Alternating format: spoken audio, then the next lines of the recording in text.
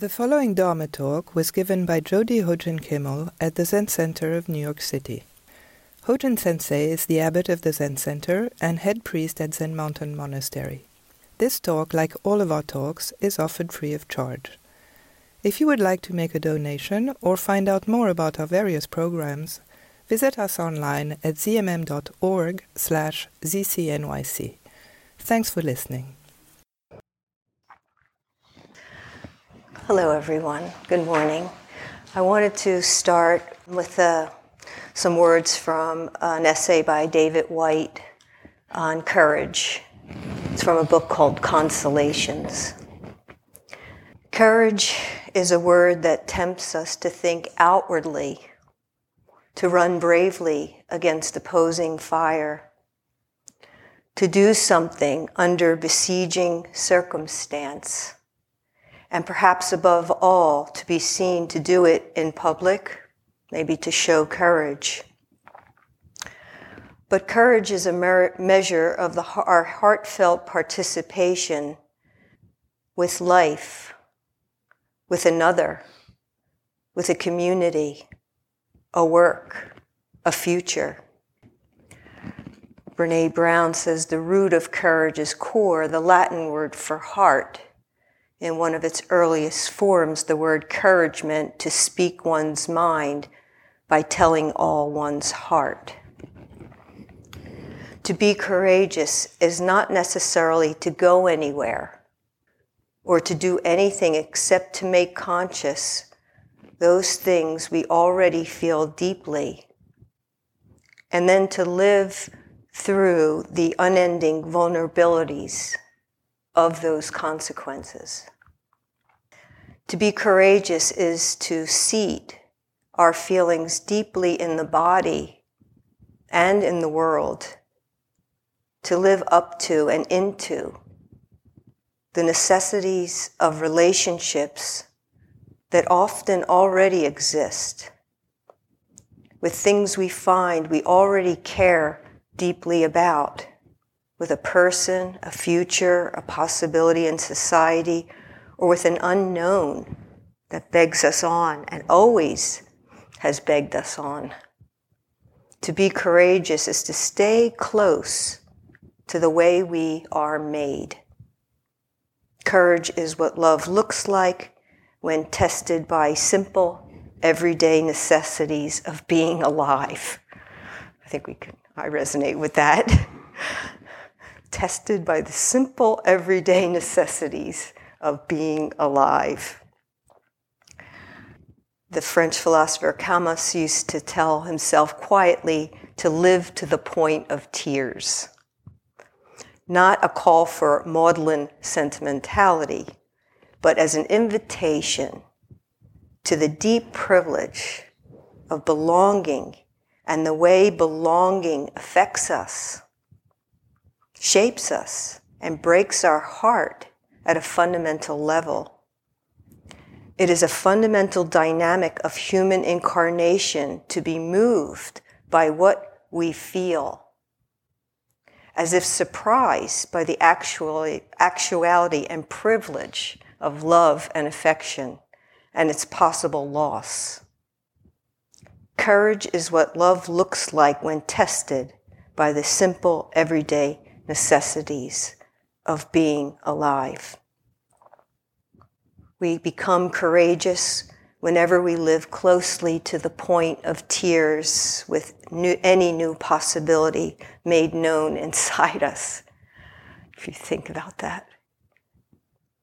Whenever we demonstrate a faith in the interior enunciations and align ourselves with the new and surprising and heartfelt necessities of even the average existence. To allow ourselves to feel deeply and thoroughly what has already come into being is to change our future, simply by living up to the consequence of knowing what we hold in our affections. On the inside, we come to know who and what and how we love and what we can do to deepen that love. Only from the outside and only by looking back does it look like courage? From the inside, it can feel like confusion. Only slowly do we learn what we really care about and allow our outer life to be realigned in that gravitational pull. With maturity, that robust vulnerability comes to feel like the only necessary way forward, the only real invitation, and the surest, safest ground from which to step. On the inside, we come to know who and what and how we love and what we can do to deepen that love. Only from the outside and only by looking back does it look like courage. So it's really nice to be here this morning with all of you. Some of you are new, welcome. I've been in New Zealand. Hello? I have a story for you after this. Oh.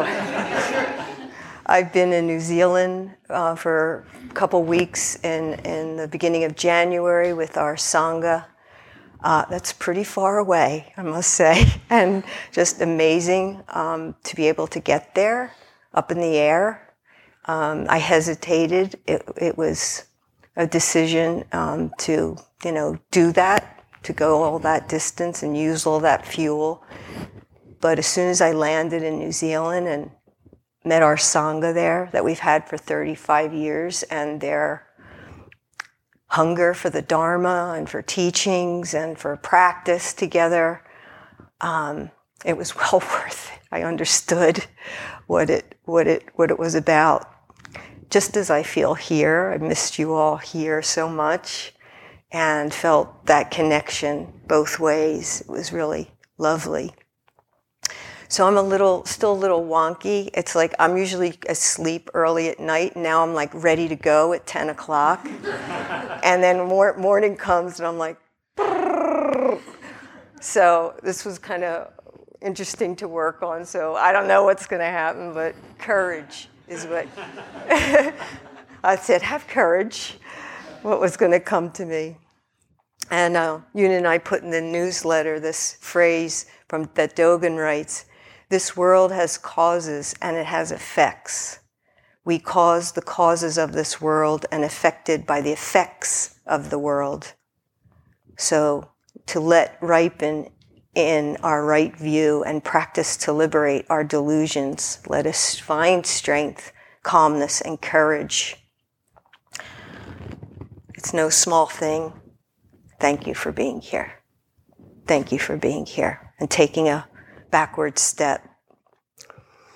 So yesterday we had a retreat. I led with Kisei, in touch with Jizo Bodhisattva, who's a pilgrim, a well-known bodhisattva who dedicates their life to helping free others caused by fear, anger, and ignorance into their wise and courageous, enlightened nature. So we were looking at this Jizo Bodhisattva. We have one at the top of the stairs that Chosen Roshi made in concrete with a staff with the 6 realms of existence on the staff, because Jizo is that being, which might be present here, who loves to go into hell to help people. So they're I think of Don Quixote, willing to march into hell for a heavenly cause. They march right into situations where it's hell. And a lot of us do that, or there's someone that does that for us, marches in. That's Jizo, that kind of energy, that spirit. So we had the Jizo up in the room with us, and I said this. I was giving some teachings about the Bodhisattva and the archetype, and talking about it as it could be possibly an archetype. And I read this by Daniel Layton, which he says, archetypes, by taking them as our models, we may find our own approach to the spiritual journey that acknowledges and connects us with all creation. So we take Buddha or Avalokiteshvara or Prajapati as an archetype, a model of this courageous being, this way of wanting to help all beings. That could help us in our journey and connect us. And then I read, he defines archetypes as components of the psyche and catalysts to self-understanding, these archetypes. And then he writes, if all beings have the capacity for clear, open, awakened awareness posited by the teachings of Buddha nature, our true nature, then by seeing the bodhisattvas as archetypes, patterns, or approaches to awakening activity, we may learn models with which we can each express the elements of our own enlightenment and beneficial nature. And then he goes on to say that in Buddhist stories, bodhisattvas have been mythologized and prayed to, depicted in art, worshipped, channeled, even identified with. And some practitioners, I said, think they're real, and others view them as a product of the mind, and which focuses of meditation or imagined embodiments are an archetypal force. Many people I know refuse to make a clear distinction from them being real or unreal. And I said, one Tibetan teacher who, when asked, are the cosmic bodhisattvas real, replied, yes, but they know they are not. And so I said that, and all of a sudden, we're in a circle, the row of people in front of me go, oh! And I thought 12 people were enlightened at once. And all of a sudden, the bodhisattva falls off the stand, the concrete bodhisattva, onto the floor. Ba-boom. And we're all just like, ga, ga, ga, ga, ga, ga, ga. And it was just one of those moments with the line, somebody reminded us, are they real or unreal? Yes, but they know they are not. Kaboom. And many of you are here to bear witness. Anyway, I wanted to share that with you. That was great. So here's my little guy we made yesterday, Chizo Bodhisattva. Now, I'll just have them sit here along with me. Protector of travelers, women, children in particular, and just all beings in general. Many years ago, a dear friend of me presented me with a necklace, a simple clay bead looped through a string of red leather, and inscribed on the bead was the Chinese character for courage. And she knew I didn't really wear things, but since she found it and it struck her, she thought it was something that I could wear around my neck, and I could look at it. It was at a time where I needed that. I needed courage, and she was responding to me.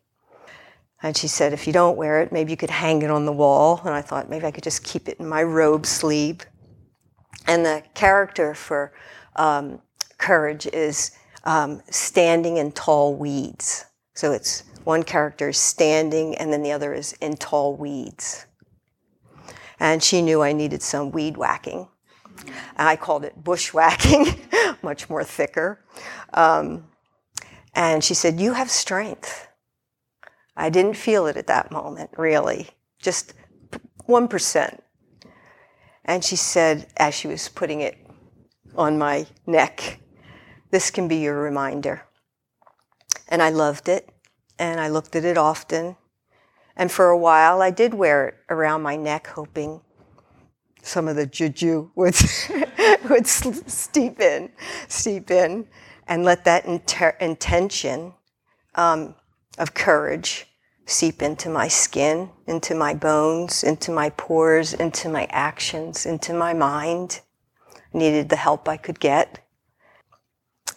And I felt, too, my friends' good belief and support. And at times I realized I would apply courage in very weird ways towards the wrong thing, which I discovered I now call wonderful projections. I did not need it to propel me into what awaited on the other side. I needed it to endure what I was experiencing at this moment, at that moment on the threshold, in the midst of all the doubt and disappointment I was experiencing. And I know this is a time where also for us, there's a lot of fear. I mean, we're all experts in fear. I don't have to tell you about fear. You're an expert. I'm an expert. In fact, Georgia O'Keeffe said, she said, I found this, which I really resonated with, in expressing a courageous attitude toward fear. She said, I've been absolutely terrified every moment of my life, and I never kept it from me from doing a single thing I wanted to do. I was like, yeah, I feel like I'm terrified almost every moment of my life. And I keep trying to meet that at every moment.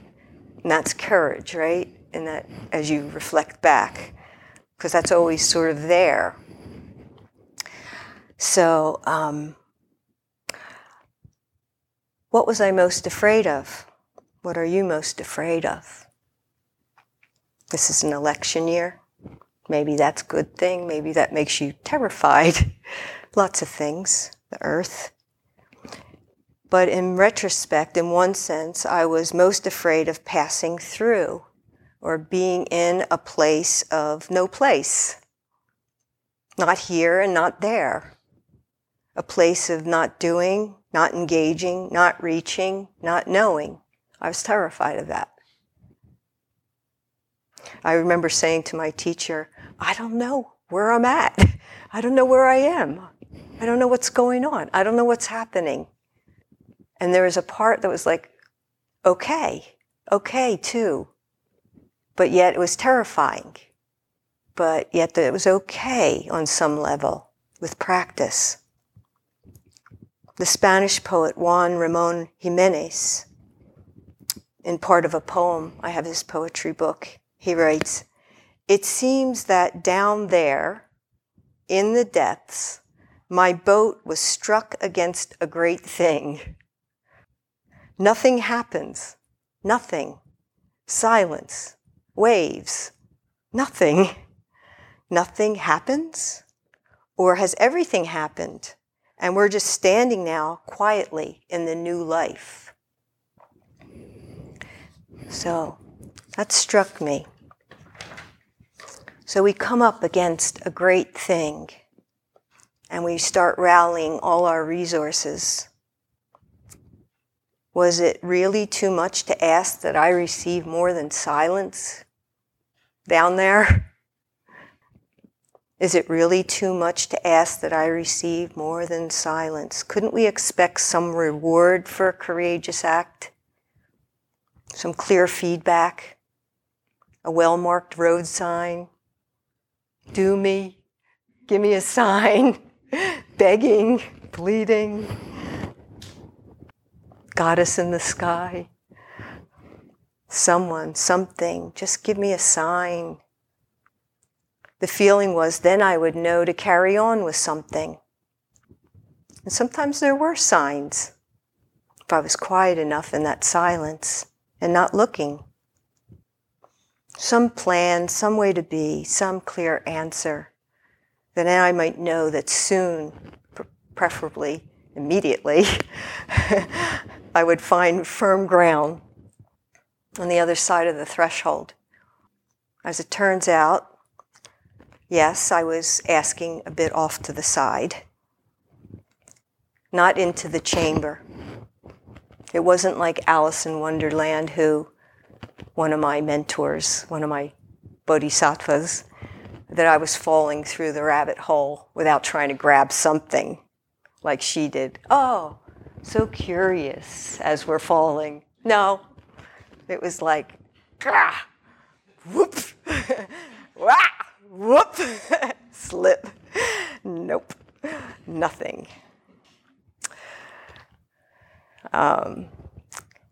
Just look around on the way down and be curious without grabbing onto the sides.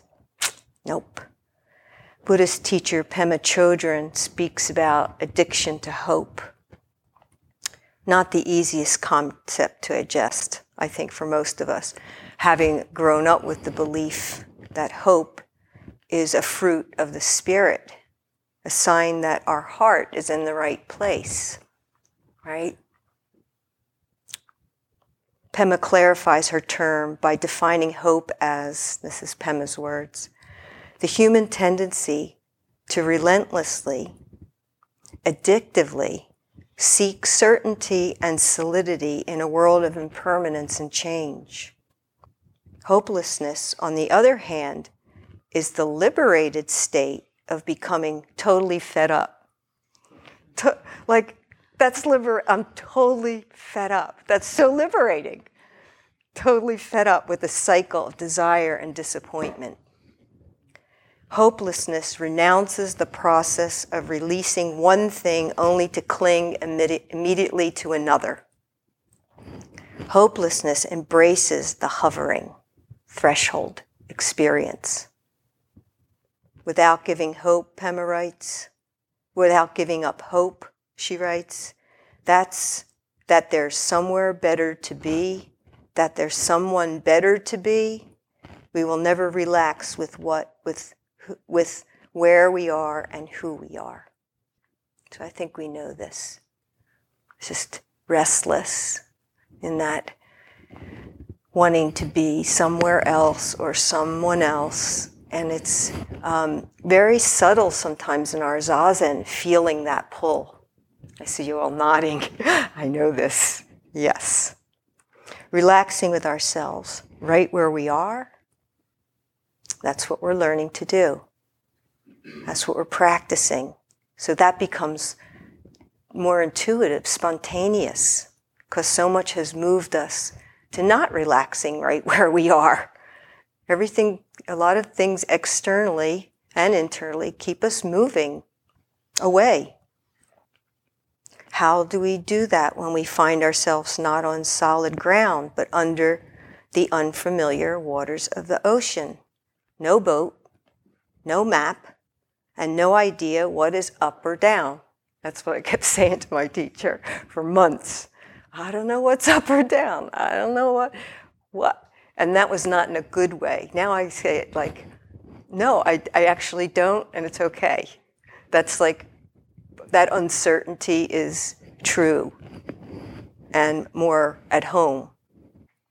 How do we do that when we are in the depths, as the poet writes, with waves pummeling us and a great formidable silence surrounding us? Relaxing there sounds like these gray days of February. Not winter, not spring, some snow, some rain, mostly cold, sudden strange warmth, generally gray, foggy, raw, bone-chilling, occasionally sunny. Nothing consistent, nothing predictable, except for a deep, abiding hope that real spring will come soon, confirmed by the evidence of the miraculous tips on the trees, sometimes the little heads of crocuses coming up with snow hats on from patches of the dark earth. It has a hold on us, this clinging to something better than now. What could be better than this? This is it. Us. This is the Sangha. I always say that on the subway. I look at the people and I'm like, this is it. Something happens. These are my peeps. I'm on the airplane. Okay, these are my peeps in my curtained area. This is it. This is it, truly. No past, no future. Here. But we're going to go both ways, then here. As fear of sitting with our own pain, our lack of control is often what keeps us, suffering and involved in a particular mind state. There are times we cannot seem to either release hope or find hope, one extreme or the other.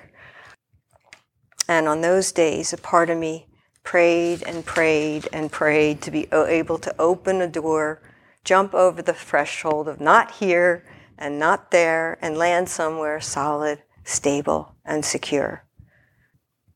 And then there was the other side part that had the courage to trust it was just right. That this was all just right. This moment was just right. This moment of trying and seeing it and being aware of it was just right. As uncomfortable and as it was, that was it. That's what was arising to see. And then, how do I practice that? How do I bring that to my path? How do I discern what is true right now? What is true? No, not needing fixing or adjusting, just seeing the painful thought and inquiring into it. So when I experienced only air beneath my feet and a relentless sense of free fall and the incessant chatter of my anxiety and doubt and fear and dissonance, practicing that liminal place. And that wavers, that would waver. It still wavers. And I'd often leap right back to the door, just like a cartoon character who's run off the edge of a cliff, right back to the familiar. Life on one side was an exhausting cycle of intense experience after a while, but at least I knew where I stood. At least we know where we stand. I did not savor the illusion of future ease. I couldn't even think about the future. If someone said to me, "Don't worry, you get through this in a few months, you'll be fine," I wanted to deck them. They were helping me, but it was just like, don't even say that because I don't know. I don't see that. I don't know that. And I was just like, I know you mean well. I would say that, I know you mean well, but don't say that because I don't know that. I'm fine here. Hopelessness found me. Until hopelessness found me, it was a matter of becoming worn out with the cycle of becoming dispassionate to keep leaping back into the small, known world. I would ride the ridge of giving up, giving in, and slowly softening in the process of what is happening now. It's a slow process, but it's possible. Yet imperfectly, this is the daily work and the practice of staying put. Pema says it's like the moon. We learn to stay put. Do you ever see the moon doesn't go anywhere? It stays put. So it's good to look at the moon. Stay put. And relaxing with the whole being of wholeness. Waking up on schedule, going to work, going on schedule for me. I bowed into the despair wherever and whenever. I sobbed buckets of tears through waves of grief. I bowed in relationship to death through the sharpness of loneliness, and I laughed. Then it happens. Someplace new is here. Nothing happens. Nothing. Silence. Waves. Nothing. Or has everything happened? Am I standing now in the new life? I love when poets nail a feeling. Like that's the magic. Those of you that can do that, wow. Most of us can. Something that's so universal. And it just makes me say thank you and gratitude that I have something next to me at that moment. I'm in some of the darkest moments, poetry or song, music has been like a saving grace. Nothing and everything, silence and the stirrings of rebirth, clear action and uncertainty, all of it together, right here, right now, all together, the new life being defined right here, right now. Every thought of the mind and action of the body in the silence, in the emptiness, in the anxiety, in the joy, in the sorrow, in the noise of the calm, in the disappointment, in the light. The new life is happening in the honest, direct, courageous encounters we have. As miraculous as this constant rebirth can seem, it's definitely not always fun to stand firm within it. It takes courage. You have courage. It takes courage to slow down and settle onto your mat where we're busy and distracted.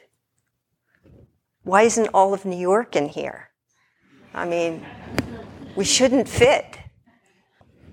It takes courage to sit still when our nervous system feels jumpy, our breath uneven, and our minds like an echo chamber of torture. Wow, like we sit there and face that and see it for what it is. Come by it honestly. It takes courage to not just grimly endure, but to gently encounter the noise of the mind that longs to define and label.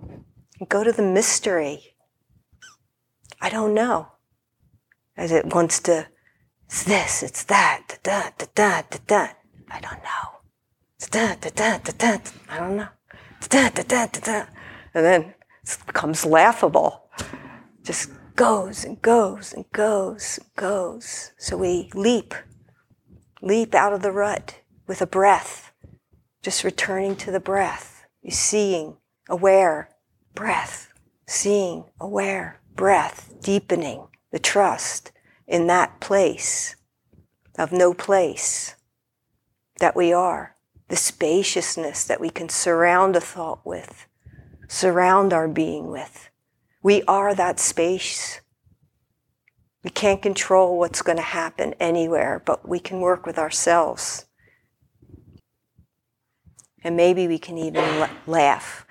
I say that because laughing is a handy resource. Not fake, but it's a handy resource. It builds more courage, actually, when we can realize that that dreaded threshold situation of groundless silence and space will not actually give way to, but that this is it. This is it. This very moment, this great thing. It's part of this perfect unfolding. So don't poo-poo your experience. As Buddha is quoted saying in a sutra, and how do you protect others when protecting yourself? By pursuing the practice, developing it, devoting yourself to it. Thanisaro Bhikkhu writes, in times of crisis, we often feel we don't have the time or energy to practice. But those are precisely the times when the practice is most necessary. This is what we've been practicing for, the situations where practice doesn't come easily. When the winds of change reach hurricane force, our inner refuge of mindfulness, concentration, and discernment is the only thing that will keep us from getting blown away. When we can be secure in our inner source for true happiness, we don't expose ourselves to the devastation that comes when outside hopes for happiness and security are dashed.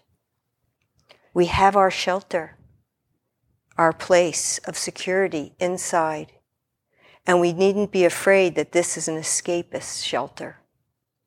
When the basis of our well-being is firm within, we can act with true courage and compassion for others and ourselves, and coming from a solid position of calmness and strength. I have a Dharma peer that from another teacher and another Sangha that I speak with once a month on the phone, and we just go over our Sanghas and I can't talk to everyone, so what are you experiencing with people and relationships? in the Sangha. And this is a quote from a talk she used on from Dogen's Eihei Kuroku. Traveling the land without fearing the tiger is the courage of the hunter.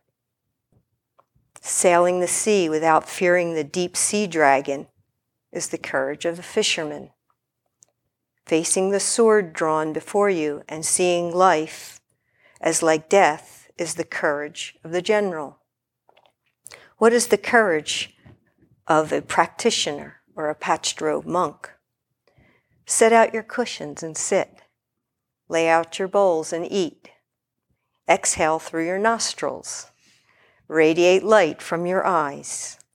Do you know there is something which goes beyond? With vitality, eat lots of rice and then use the toilet. This is a great master, right? Transcend your personal prediction of future Buddhahood from Gautama. Dogen tells us by sitting out our cushions and sitting and taking and meeting the Dharma that is in front of us, we will find transcendence. If we meet that, we will find transcendence. He honors not like going beyond as avoiding, bypassing, but through is what he's speaking of. He honors that everyday courage of being alone with ourselves. And then just as the Buddha offered metta practice, loving kindness practice to his disciples who went into the forest and were scared, we can offer ourselves compassion when we are scared. Because the world needs people who will not run away. So, thank you is a great practice to ourselves for what's arising, to people, to situations, to reactions. Oh my God, can you say thank you to a reaction that you're having? I had one this morning. Some email came, and I had such a reaction. And I was like, thank you. Now what's true? Can we help this gentleman get to where he needs to go? Thank you. At this point in the talk, we stopped the recording. A gentleman needed medical attention, so we called 911. We had a doctor in the house as well to attend to him until they arrived. Today he's fine and resting. Thank you, everyone, for your steadiness and support. And Fubai said he would be happy to speak with us if anybody needs to process anything further. So I'm going to conclude, and I actually have a poem that I'd like to end with. It's by Merwin. It's called Thanks. And I might add a line. Listen, with the night falling, we are saying thank you. With David falling, we are saying thank you. We are stopping on the bridges to bow from the railings. We are running out of the glass rooms with our mouths full of food to look at the sky and say thank you. We are standing by the water, thanking it, standing by the windows, looking out in our directions, back from a series of hospitals, back from a mugging, after funerals, we are saying thank you. After the news of the dead, whether or not we knew them, we are saying thank you. Over telephones, we are saying thank you. In doorways and in the backs of cars and in elevators, remembering wars and the police at the door and the beatings on stairs, we are saying thank you. In the banks, we are saying thank you. In the faces of the officials and the rich and all of us who will never change, we go on saying thank you, thank you. With the animals dying around us, taking our feelings, we are saying thank you. With the forests falling faster than the minutes of our lives, we are saying thank you. with the words going out like cells of a brain, with the cities growing over us, we are saying, thank you, faster and faster, with nobody listening. We are saying, thank you. Thank you, we are saying and waving, dark though it is. Thank you.